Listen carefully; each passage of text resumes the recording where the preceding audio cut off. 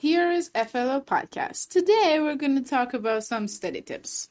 Well, we have two types of subjects, general and technical, with generals including Math 1 and 2, Physics 1 and 2, Differential Equation, Computer Programming, Ethics, and English.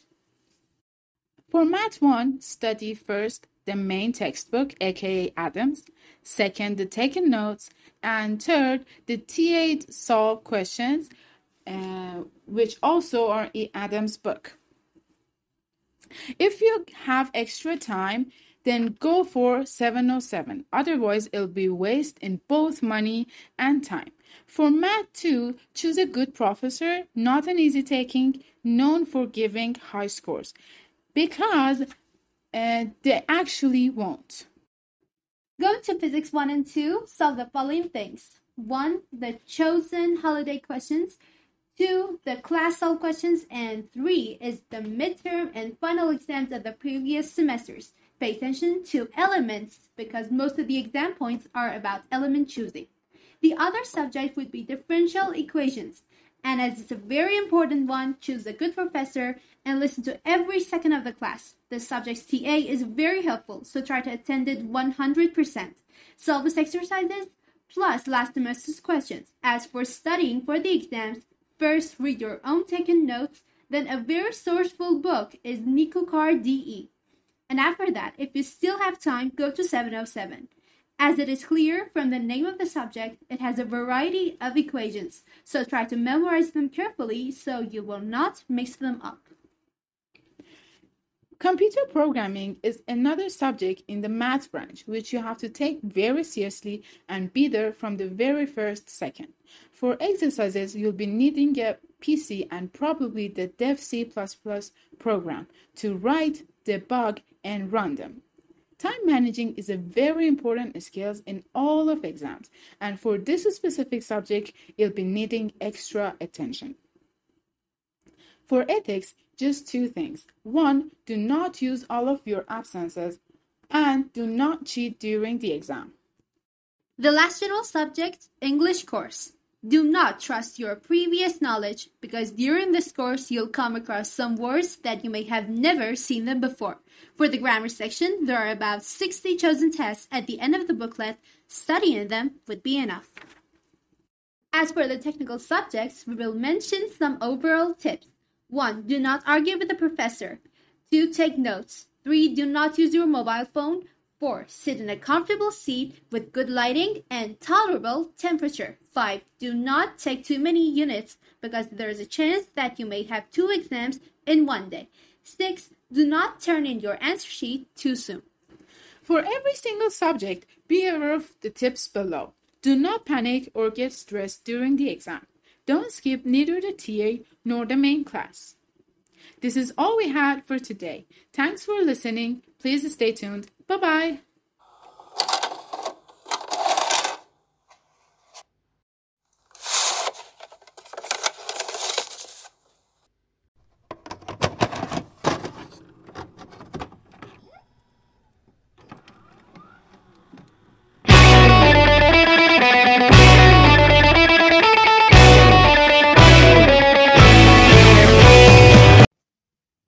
Hello everyone and welcome to the FLO podcast. This episode is the very start of a series about a guide to buy a laptop. In this series, we're gonna mention some of the very important factors that you should pay attention to when buying a laptop. These factors are the budget, warranty, brand and customer service, CPU, GPU, RAM, screen, battery, ports, keyboard, SSD, and HDD. Now for warranty. A question buyers frequently come across is, should I buy a laptop with warranty or without it?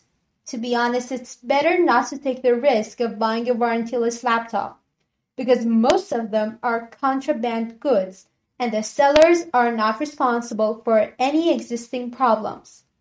Also, let's not forget about the fact that finding a cheap smuggled good that has no problems or bugs whatsoever is almost an impossible task.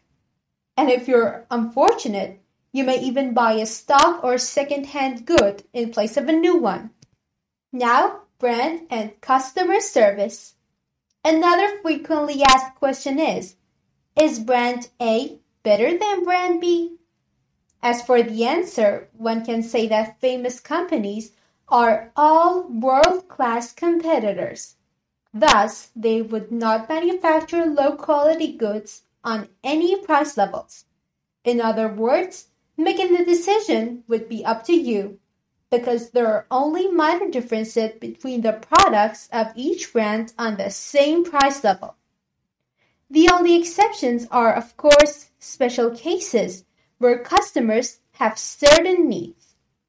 Basically, the choice between brands depends on your preferences. As for customer service, if you want to buy from a famous brand, you can be rest assured.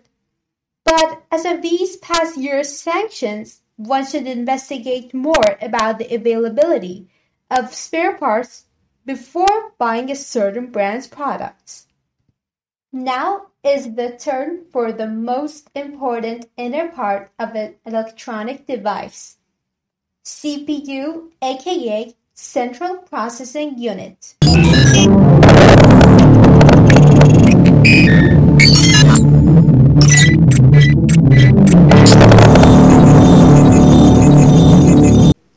Trust me, so much can be said about CPUs, about their manufacturers, about their series, about their families, about their threads. But after searching so many websites that would sell laptops, I decided to point out some important factors before delving deep into the details of each microprocessor, so that even if you actually forgot about some of these details, you would have enough information to still buy a good laptop. The first thing is, there are two major manufacturers in the world of CPUs. One is Intel and the other is AMD. Intel's products can be categorized into five main subgroups: Core I series, Core M series, Celeron, Pentium, and Atom. Core I series consists of the phrase Core I plus an odd number between 3 and 9. Of course, the higher the number, the stronger the processor. Core M is a series that is solely designed for ultra-thin notebook and mobile devices. Celeron, Pentium, and Atom, they're actually not that powerful microprocessors, and you can usually find them in low-end laptops. Also, one should pay attention to the fact that most of the available laptops actually use Core I series of Intel. But this no way means that AMD's microprocessors are worse than Intel's. Of course, there may be some shortcomings in some of the aspects, but they're still competing in a world-class level. AMD has 5 processing series: A series, E series, Ryzen, FX, and Athlon. A series is the most common. There are A4, 6, 8, 9, 10, and 12. The higher the number, the better. E-series has E1 and E2. Both are dual-core processors for small notebooks. They have relatively powerful integrated graphics card. Ryzen series is the most powerful series of AMD's products, and after that would be Athlon. So far, Ryzen 5 is the most common. FX is a series of high-end AMD microprocessors. There are also Ryzen Pro and Athlon Pro, and also A-series Pro. They're not for common and everyday use. They're actually for businessmen who want to do some serious productivity. The details of each product would be mentioned in detail in the next episode. Thank you for staying with us. Stay tuned.